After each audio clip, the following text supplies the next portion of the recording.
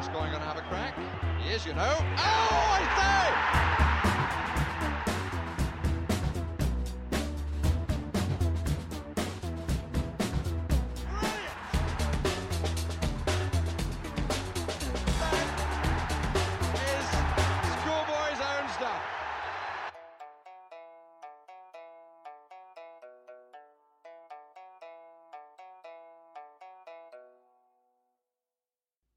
Right, okay.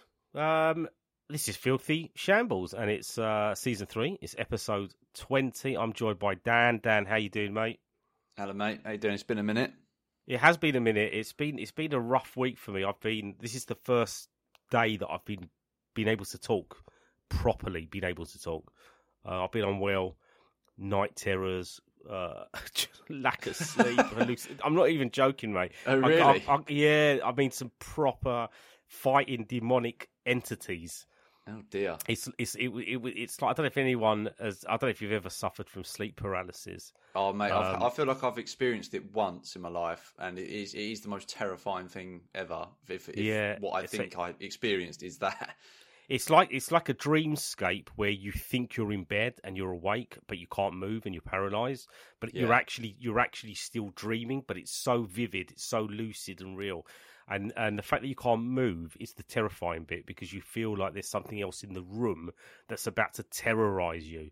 And it's interesting across the world, different religions, they see this as a completely different thing. I spoke to a Chinese guy once who said, "Oh, it's the spirits of dead relatives coming back to visit you." And then I spoke to this extreme Christian who said, "Yeah, that's the devil, mate. He's trying to get inside you." I'm like, "Wait, that's a bit, saucy."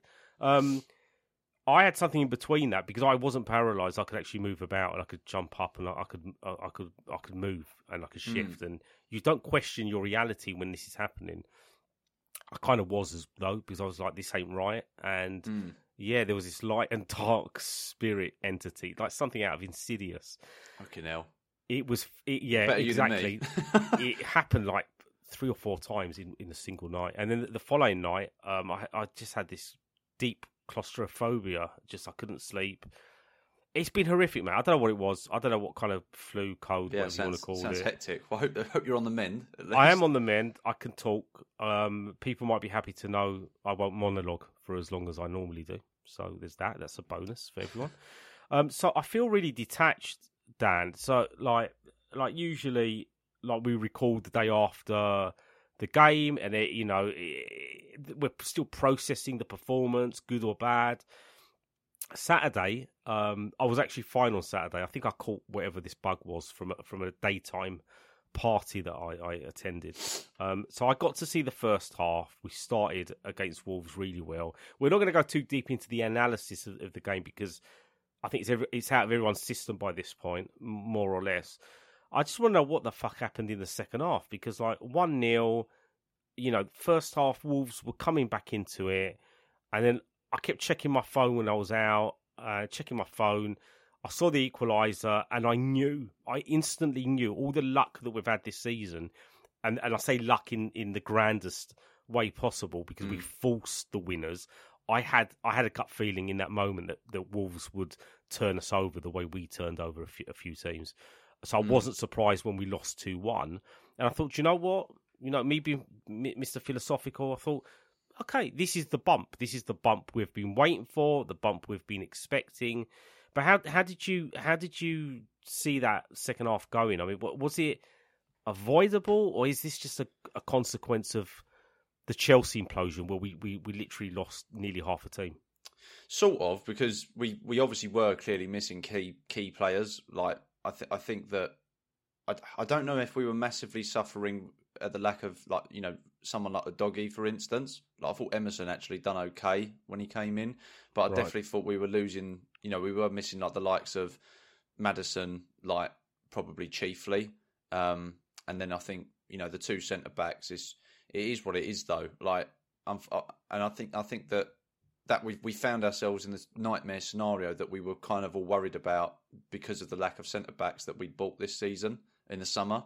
That you lose 2 of them, which can easily happen, which it happened in one game, one to a hamstring injury and the other one to a stupid suspension in my eyes. And then now we find ourselves back with Eric Dyer and Ben Davies. And I actually thought Ben Davies in particular played really well. I mean, the TNT coverage, they gave him the man of the match, for instance. Yeah, I did see that. Yeah, and I thought it was just. I thought we played really well. I was kind of like, I thought Dyer played okay as well. So it's kind. So the point I feel like I'm waffling, but the general like thing is that I thought we'd done okay with what we had in truth, and I expected it to be a tough game, full stop, just because Wolves have been playing well this season. They've been done over a few times by the officials. I think statistically speaking, they're literally the most hard done by team by VAR, or the most screwed over by VAR. Fair enough. In terms of like the blunders that they've had, they had like the Man United one earlier in the season, their first game. Yeah. They had the 2 games in a row, which I can't remember who they were even against now. One was Sheffield United, and then there was another one where they give the same type of penalty against them, and neither of them are penalties, where like the guy's kind of gone in with his foot. On VAR, they can see they've not made contact, but it's this bullshit rule about it not being obvious enough for it to be able to be turned over, which is just nonsense, because you can look at them and say, well, help the ref out, because he's obviously giving it because he thought it was contact and was a pen. But if it weren't, then just change it. But like, yeah, that is what it is. I won't go much further. So I was just going to say, just quickly, there's no point going into any detail over VAR these days, because no, it just is what it is, isn't it? Like, exactly. It's going to keep, and you're going to. I think you're going to get some, and you're going to lose some, which is kind of what we always knew deep down with this technology. And sometimes, like, you get. I just think that this season's been a really bad few months for them so far. Like, they've been they're under obviously serious pressure right now, whatever that means. Do you know what I mean? Like, I don't know what that actually means, whether anything will really change, but it is what it is. But yeah, the Wolves are no mugs. Basically, they play good football. I like Gary O'Neill. I like how he comes across. I like the way he tries to make his teams play. I thought he was really unlucky to get basically sacked by Bournemouth, or let go by Bournemouth, however you want to look at it, when their new ownership came in. And I suppose they kind of felt... I think they've beaten City already this season as well, Wolves, at their ground. So they're no mugs at home, especially. But they've got a few decent players, and I think for them, they'll probably feel like that's their sort of like justice, if you like, that they've been turned over by VAR or by the officials or whatever else in the last few results, and they played well though. Like, do you know what I mean? It weren't just that they got lucky. Like, I thought that largely I do think that it was a game where whoever took their chances would just be the team that deserved it most in the end. Yeah. And it sounds like such an obvious thing to say, but you can have some games where you watch it and you're absolutely pummeling the other side. Maybe you don't even have any shots on target, but you can see yourself being all over them. They'll get a couple shots, 1 on target or 2 on target, whatever, and score. And that's kind of what it felt like, right? They definitely had a lot more shots than us, though, as well. So, Well, just a couple of things. The first thing, like, this is what the universe does with football. There's no such thing as karma. There's no such thing as, it's just, it is football. We're kicking the ball about, and things happen. And they sometimes feel that they're going against you, but it's not the case. They go against everyone, and sometimes they don't. They go the opposite way. It's just the way it is, and we just like to make a lot of noise in between games because that's something to talk about. The reality is you just have to take it on the chin, which is something Postecoglou has said a couple of times in pressers, in terms of not having to stress and worry about or argue in the moment with referees over decisions, because he cannot change it in that moment. And the problems are so...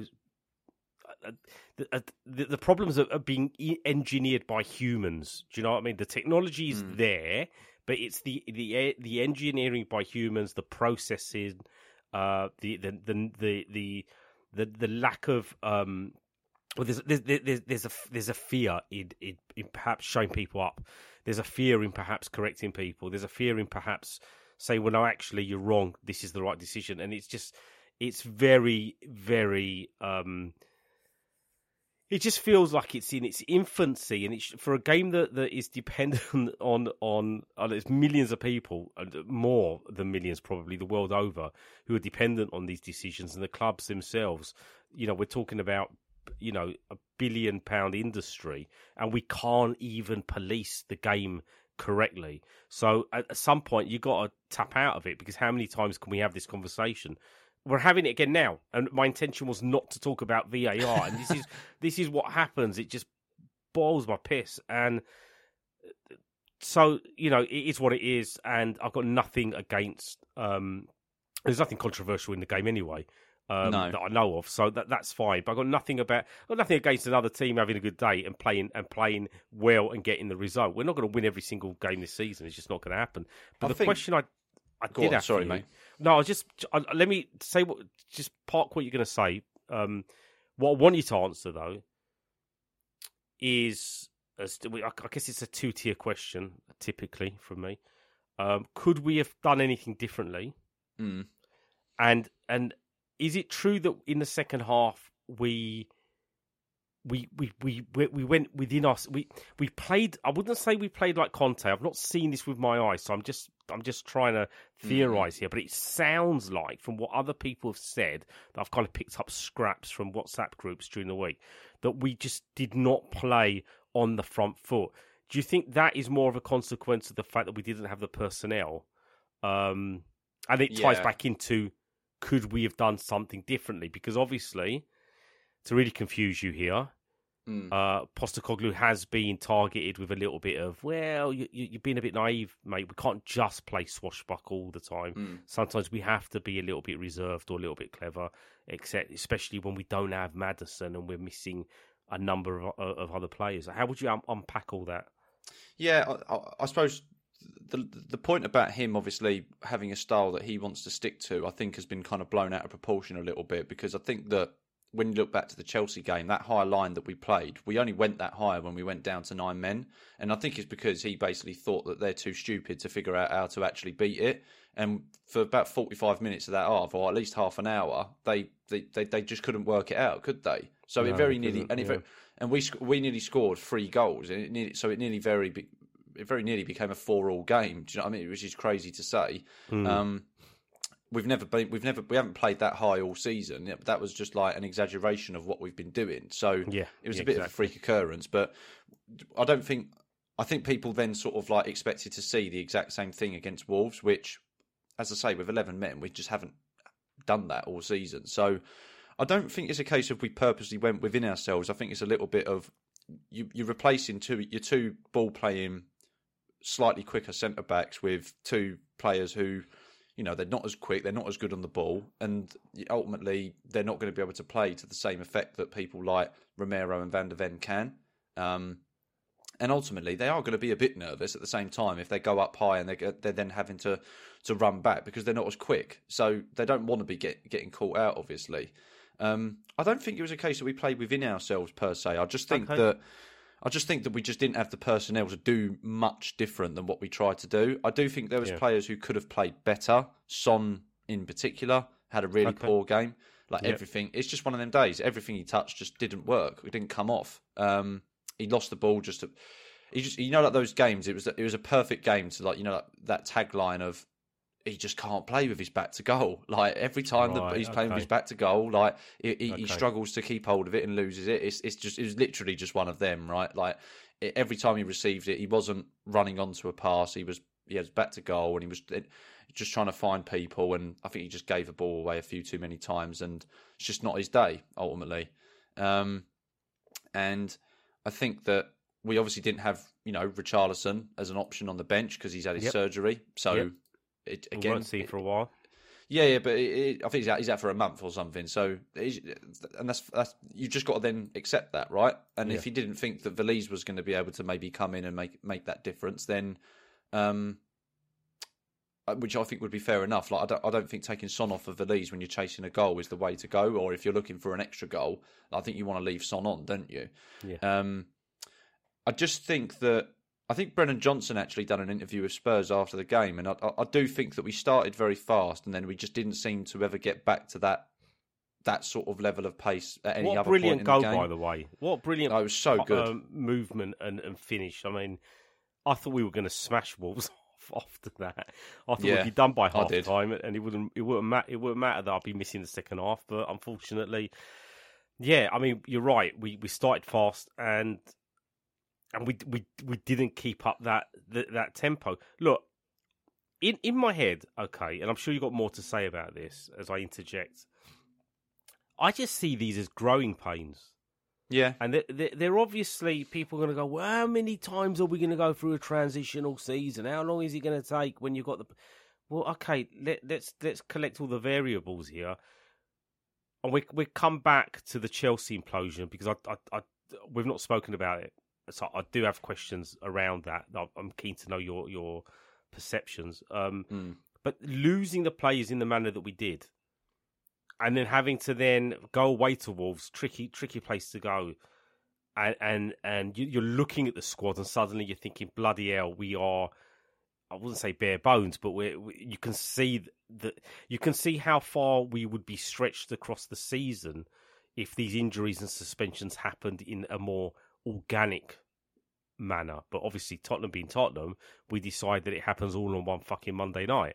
And suddenly, it like you said, it takes a fair bit to have to kind of reshape yourself and rediscover your own spark when the team's completely different. You know, I follow NBA, and my team, the Bucks, when they have their best three players, Giannis, Dame, and Middleton, when those three players are playing, we are 5 wins to 1 defeat in form, right? And I said to T, it's the same with Tottenham, mate. When our big 11 play, we're unbeaten. But you pluck out one or two players, and it all falls apart, which is perfectly normal, right? Let alone 4. Do you know what I mean? Exactly. But we. See, I'm going off on one. I promise not to monologue, but I'm trying to get everything in 5 minutes when we've got like an hour to chat about this. But I guess what I'm saying is, from a philosophical perspective, had the season started the way everybody expected it to start, which would have seen us maybe lose 2 or 3 games in those 10 games, we wouldn't be moaning. We'd be a little bit more reserved and we'd be a little bit more grounded. But I think those opening 10 games have done, you know, we're all intelligent. Most of us are intelligent Tottenham supporters, intelligent people, and yet we still get carried away. Even I've got carried away. Even I'm gutted that we've lost 2. How dare we lose 2 games on the trot? You know, how dare, but at the end of the day, it's not how dare we. It's just, that's just the slap that we've had smacked across our face, unfortunately, because of the freakness of that game in against Chelsea, and then not being able to recover enough in the game that followed. I guess what I'm saying is, spoiler, I'm not panicked. I'm not even upset or angry. I'm disappointed in a couple of things, and I guess those are the conversations we need to have. I mean, after the Wolves game, what was your emotion? Was it like fair enough, or did you think, for fuck's sake, we could have done A, B, and C here? A little bit of both. I did think that Wolves were deserved winners, like, so it makes it easier to take. Like, I can sort of like, I think I'd be more annoyed if I felt like we'd absolutely smashed them to bits and then got mugged at the end. Do you know what I mean? Which I didn't feel like that was the case. I felt like they had their chances throughout the game. Vicario didn't make loads of saves, but they had plenty of efforts and sort of pressure on our box, right? And I just thought that it was easier to sort of like take and get over when it got to that side of things, because I could sit there and sort of see, you know, why certain things had happened. I mean, both the goals that we conceded were, despite one of them being basically a contender for goal of the season so far, like they're both like similar goals in the sense that they're just passes between our 2 centre backs, and each of them has had a turn at losing their runner. And right, I honestly couldn't tell you if either of those goals would have been prevented had the personnel been different. But that's just, I suppose, one that you would have to kind of like, you just got to take it on the chin, ain't you? Like, you know, it's one that you'll just wonder about on that sense. Yeah, I mean, you can have your best 11 and still have an off day. Do you know what I mean? I mean, like you said, Man City went there and lost. I mean, I think we would have won though, Spoo. If we'd have had everyone available, I think we would have won. Because I just think that we would have just had more. Like, we'd have had more of a threat down the left with a doggy. We would have been more solid defensively. we've got more. We would have had more in terms of like the recovery pace and just quite simply the ability. Like Romero and Van der Ven are better footballers and better players than Dyer and Davis. So it sounds basic, but when you get if you take away 4 really good players and replace them with players who quite simply aren't as good, it's going to be really hard to get the same level of result and output.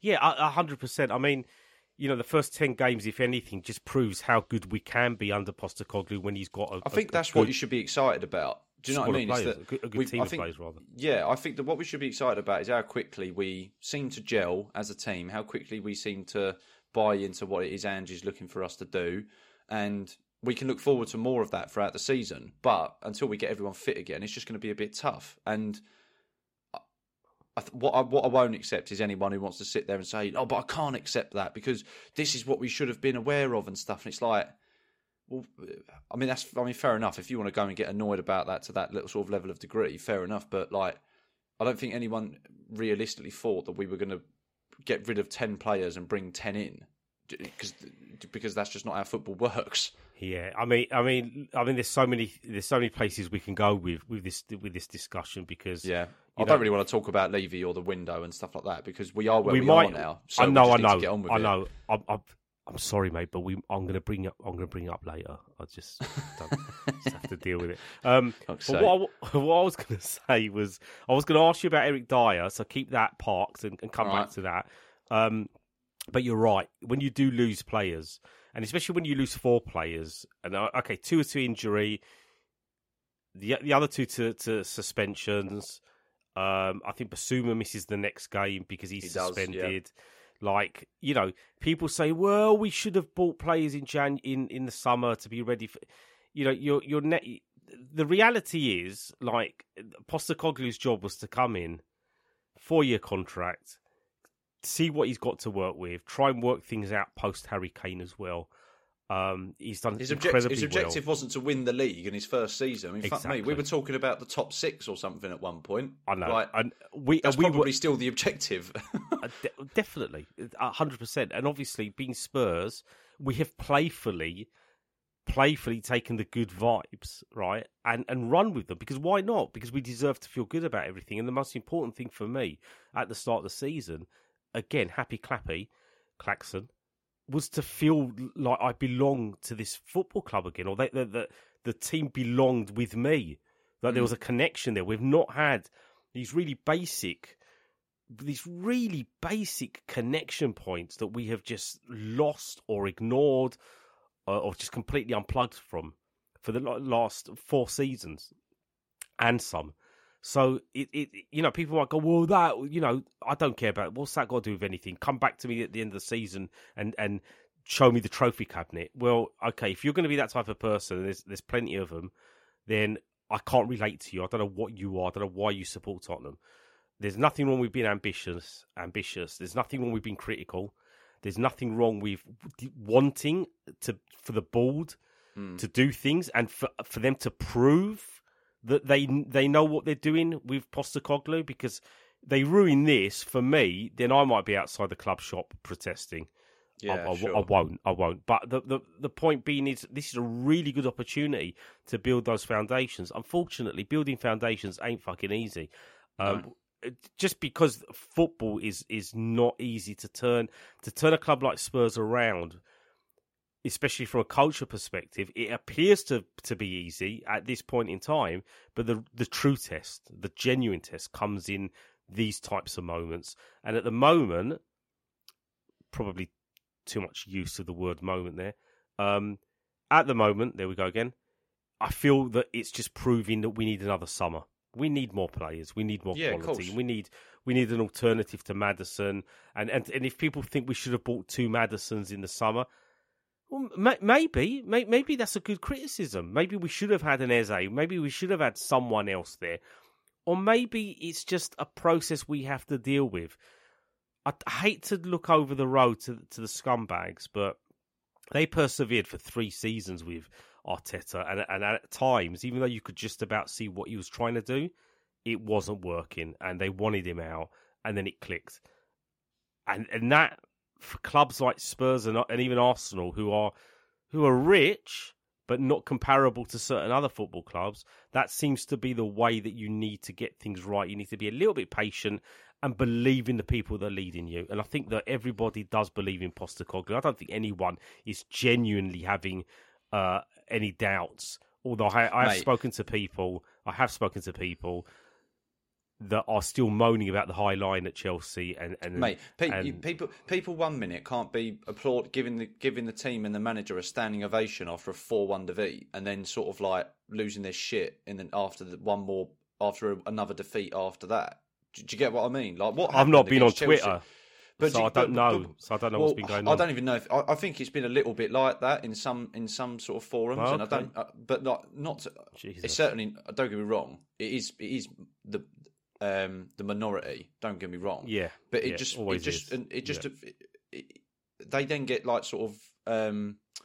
You put a magnifying glass on those people, don't you? Because that's just what annoys you and irritates you when you then. Mm-hmm. That's what catches your attention when you're on social media or whatever. But it's just like. I just don't understand, like, that was an unprecedented situation, and that's put us in the shit for the next few games, so you just got to deal with it, and I don't understand, like, how people just don't feel like they should have to deal with it, you know? Like, it's you can't control it, and it is what it is. It's all well and good saying we should have bought this, and we should have bought that. We all fucking knew that in an ideal world we should have bought more, but we knew that we'd still had a good summer compared to what we've done in recent years, and we've been playing amazingly, genuinely amazingly. So, like, you know, just sit in, just batten down the hatches, and wait for people to get fit again. We'll still win some games here and there. Do you know what I'm saying? I'm not saying we're going to lose every game now between now and when people are fit again or back from suspension. We can still win games without those players, but it's tough. It's the Premier League. Like these, exactly. We're up against some seriously good opposition, you know. So. We'll be all right. It's fine.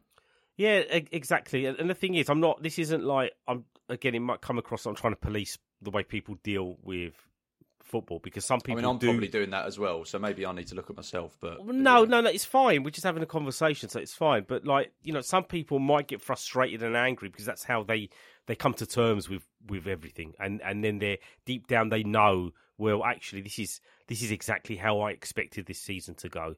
Etc. And then you do have the people that theorize, well, what if?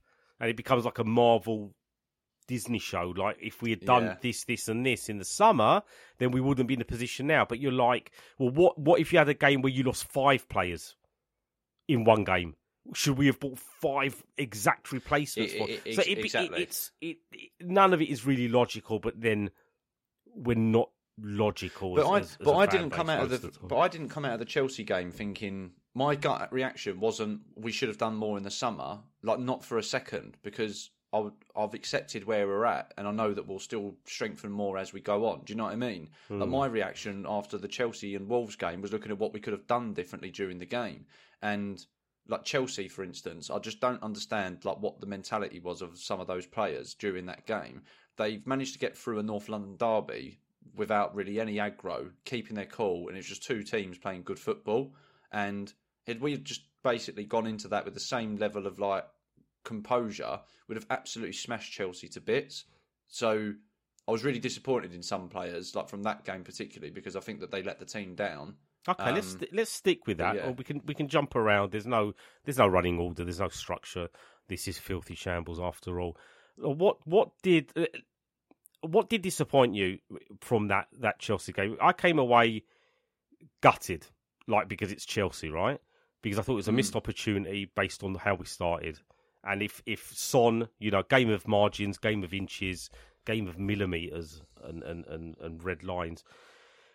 If we were 2-0 up, I think we would have gone on to score 4. I think it would have been a very comfortable. Agreed. Yeah, and it would have been people would have started saying, "Oh, Spurs might win the league now," and it would have been even higher up on that roller coaster before the massive dip. But it would have been fucking orgasmic. It would have been incredible. Didn't play out like that. Why do you think they lost it? Because the way I saw it from the South Stand is we were inviting, and I spoke about this, I think with Adam on the last pod, we were inviting them. Just just it did feel like that, didn't it? And it was a bit weird because I mean, I'm probably rewriting history a little bit here, but from memory, I just feel like it turned us from that Udogie 2-footed challenge. Like just it just got everyone fired up more than perhaps we needed it to be. I get that it's a derby and stuff like that. Do you know what I mean? But I just didn't really understand the necessity to go in with a challenge like that when you could have just won it cleanly yourself anyway. Do you know what I mean? And then that gets their backs up. Then you just know what it's like in these situations. I find that if you get teams like Chelsea, like regardless of their form at the moment, if you get them fired up, they're going to want to play well against Spurs and against us. And some of their better players started to like play a little bit, didn't they? And it started putting us under pressure. And I'm not just going to say, oh, if he shouldn't have done it because he pissed them off. Do you know what I mean? Like that's trivial. But my point is that I felt like that was a bit of a moment. And then after that, Romero then started to. He won the ball high up the field, and then he went and barged Thiago Silva in the back, which was a foul. The foul wasn't given because their goalkeeper was in possession of the ball. Thiago Silva then does the same thing to Romero, and then the ref doesn't give a foul for that one, which I thought was the mistake. He should have given the foul there because they're both fouls, but he's let them both get away with it kind of thing. He's then kicked out, shouldn't have kicked out, and then his head is gone by that point. And it was what happened after that was always going to happen because his head had just completely gone. Like he wanted to do someone. He let himself down. I mean, there's an interesting debate, or not debate, conversation, whatever you want to call it. I mean, I think some players just have this in them, and it might be that Romero has to contain this in every single game because that's just who he is, right? And every now and again, I think every 18 games at this rate, he does something like this, which is obviously in this instance is a pretty major fuck up because we arguably lose the game off the back of what happened and the kind of the emotional imbalance that occurred. I thought there were other players that went missing on the evening as well. I thought Basuma was incredibly quiet and not his usual self. Yeah, I think that now that he's got that ban, like finally got the yellow card ban and won't have that hanging over his head when he comes back, I actually think he'll be fine now. Yeah. Because it's like he's been playing within himself anyway. Like just to not get. I was amazed he didn't get booked in that game when he had Colwill by the shirt at one point, was trying to push and shove him. I thought he's lucky not to get booked then. Do you know what I mean? But yeah, I just felt really I could forgive Udogie because he's 20 years old or 19 years old or whatever he is. So it's like he'll learn. He was desperate to try and win the ball. It was stupid, but he'll learn. Do you know what I mean? Like I can sort of forgive him some. Romero, I just don't get him at times. He's an amazing player and he's been a linchpin for us this season in some ways as well, right? But I just cannot fathom why you would allow yourself to do that when we've already played our toughest game of the season, which is Arsenal away, and you was fine. Why the fuck did he then have to just go and just lose his shit in a game that should have been easy? Yeah. Do you understand what I'm saying? It's like, this ain't a good Chelsea side we're playing. Mate. It's like that. I was so much more gutted about the Chelsea result than the Wolves one, purely just because we don't get to beat these cunts very often, and they just were there for the taking. If you just keep your cool and play your football, you're a better football team than them. And I think you're right in that we shouldn't have played the game in the. I think there was a bit too much respect for the occasion, and I know it's impossible. They played the occasion and not the game. Yeah, that's my point. Exactly, and I know sometimes it's impossible to be that professional and that above what's happening around you with the noise and all the other narratives. Pochettino back in in the away end dugout and the rest of it, but yeah, for whatever reason we didn't calibrate ourselves. And maybe something was said on the pitch. I don't know. I can't actually remember whether the podcast was with Adam or Ross. To be fair, or maybe it was with both of them. Fuck it. I think it was Ross and Chris last week, wasn't it? Oh, was it Ross? There you go. You see, my head's spinning, mate. I can't recall, but yeah, there was two people on the podcast. I don't want to go completely over the top on him. I've said to you privately about Romero. Do you know what I mean? What my thoughts were. I was really angry with him, and then when we lost to Wolves, I honestly was like, I hope he fucking hates himself right now because it's just like you're that good that you could have made such a difference in that game. Yeah. But your weird fucking macho attitude in matches has let us down. I don't care about let yourself down. You've let us down. Do you know what I mean? Yeah. Like, I mean, look, I don't necessarily. I agree. And he's proven since he's got the kind of the vice captain role and the responsibility, he's changed. He's been brilliant. Yeah, he's won the World Cup. Argentina isn't the distraction it was like last time out. Maybe again, it's just the way I'm built, right? I don't think there's. Oh God, how deep do we want to go here? I don't think in life generally, when people go, I made a mistake, it's like, no, you didn't. You just made a decision.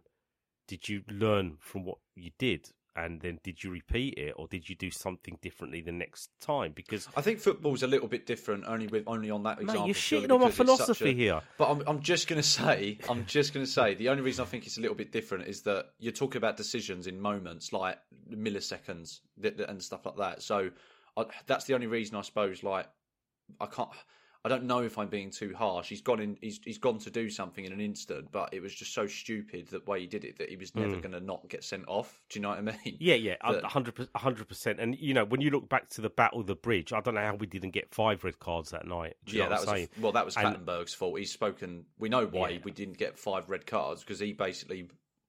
I mean, as far as I'm concerned, that's match fixing from his point. Do you know what I mean? Yeah. That he's just chosen not to give out red cards and openly admitted that he didn't want to. Yeah, I mean, that's just... There's a lot of strange decision-making that came out of that season from certain players and certain referees that I don't like to really look back on. But these are two games that, like, I don't look back on with pride. I don't look back at Battle of the Bridge with pride. Again, I look at us and think that we fucking just, like... like when people say bottled it and stuff like that? I just... That's the sort of... It's when we do things like that. I don't think losing a game of football means you bottled it, or do you get what I'm saying? Or if you didn't win it, yeah. Because everyone has the right to win, lose, or draw football games.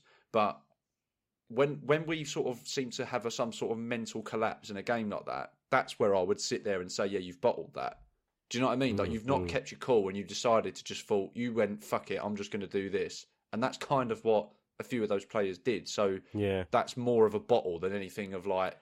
Losing to a big team and stuff like that. Like, it is what it is. It's probably deserving of its own special podcast episode, to be fair, but I fucking love what we did at the Battle of the Bridge. I think the title was gone and we knew it, and then we just decided to just beat them up because we've been bullied by some of these teams for so long. And yes, I at the same time, I mean, it's a paradox.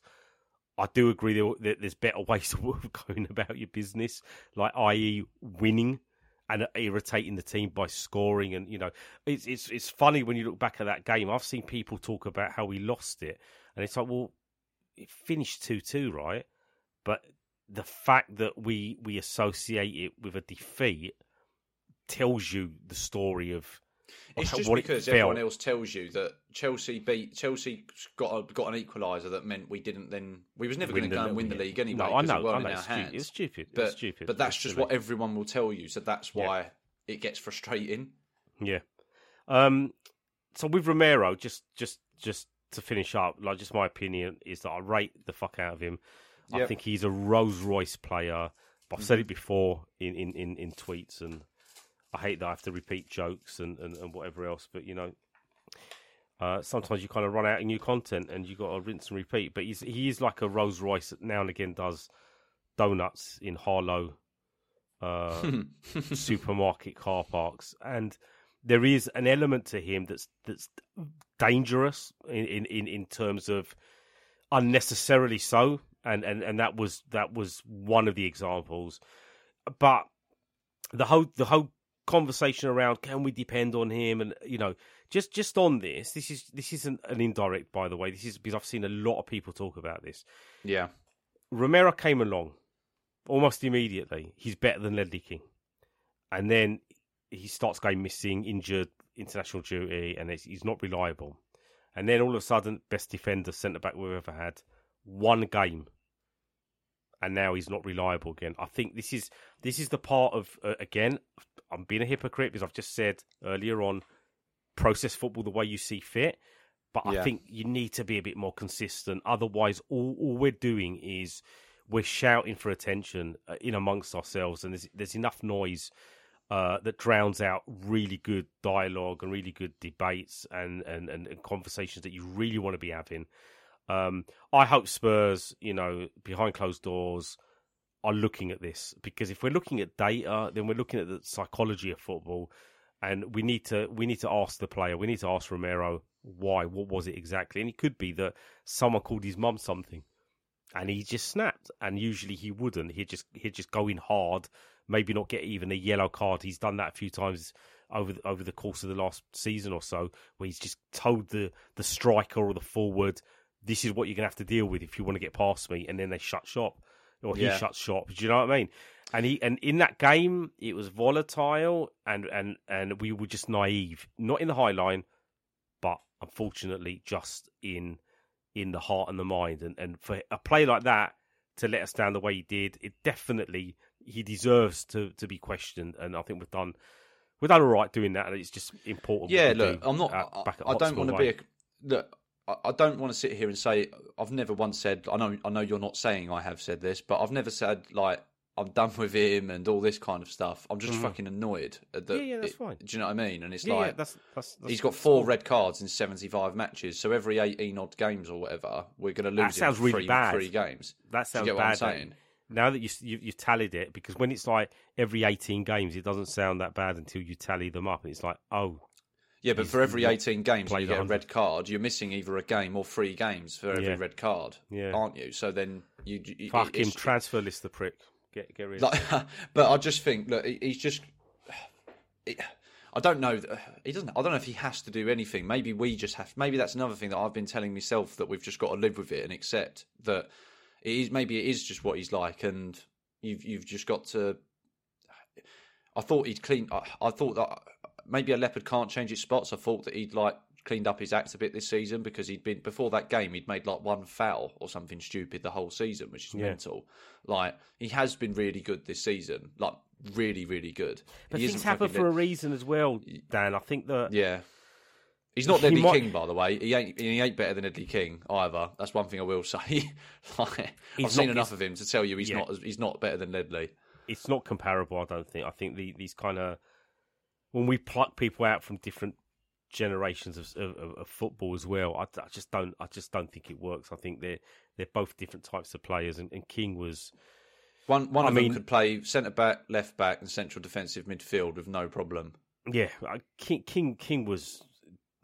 is a king. I mean, literally. Amazing partnership, by the way. They would have been they'd have been brilliant as a partnership, because he always needed a destroyer next to him. So yeah, well, it's a shame that we kind of sat here. Mickey won't be back until January-ish. Gutted for hopefully. Absolute. You talk about Rolls Royce players. He's been incredible. He's been a Ferrari, to be fair. He's just we won't go into the VAR stop-start Chelsea game, which probably didn't help. It didn't help at all, did it? But it's gutting that you lose him, you lose Romero with a suspension. Then let's go back to Eric Dyer just quickly before we move on. How do you think he did? Because he's someone who, I'm not comfortable with the way some of our players just completely mug him off. And I know some people privately will be like, I don't fucking care. He's not good enough to play, and I'm only joking, and we're only doing a bit of banter. But I think when that leaks out to the collective, and then it's leaked out into the crowd, last season, it happened with Dyer, with Emerson, it happened with Hugo Lloris, this kind of patronising, condescending applause. Sanchez as well. The sarcastic, which is, I know, we're not going to go into that, and I'm not going to moan about people again. It feels like I'm doing it every 10 minutes, but look, Dyer did Conte, well, mate. Dyer did well. I'll just say that for you. That's what I wanted. Do you know what I mean? Like he did well. Like for Eric Dyer, that was a good performance. Do you know what I mean? Like that's a backhanded compliment there. No, but he's got a level. Do you get what I'm saying? Like he's got a level. I never expect him to come in, because I thought he was brilliant, by the way, against Chelsea when he came on as well. Like, genuinely brilliant. Like, he came on and was being asked to do something that he was probably so uncomfortable with, but he just got on with it. And I think I can only applaud someone like him, like Ben Davies, who I think all of our players are like that at the moment. Like they're just doing what they're told, and that's all you can ask for. Do you know what I mean? And they're doing it to the best of their ability. His best isn't Romero or Van der Ven's best, but he can't help that, and we can't expect that of him. So we are where we are. We've just got to hope that he can continue to put in what I would call decent performances, and we've still got enough attacking players that can win us games. All right, perfect. We're gonna continue the chat because we've still got a fair bit to get through. So if you've been listening up to now, this part, well, everything you've listened to is free and available on your favourite podcast app, but the full episode is only available on Patreon. That's patreon.com/spookyinpurgatory. So go and sub and you get to listen to me and Dan continue talking. So thank you for listening up to this point and catch you on the next one.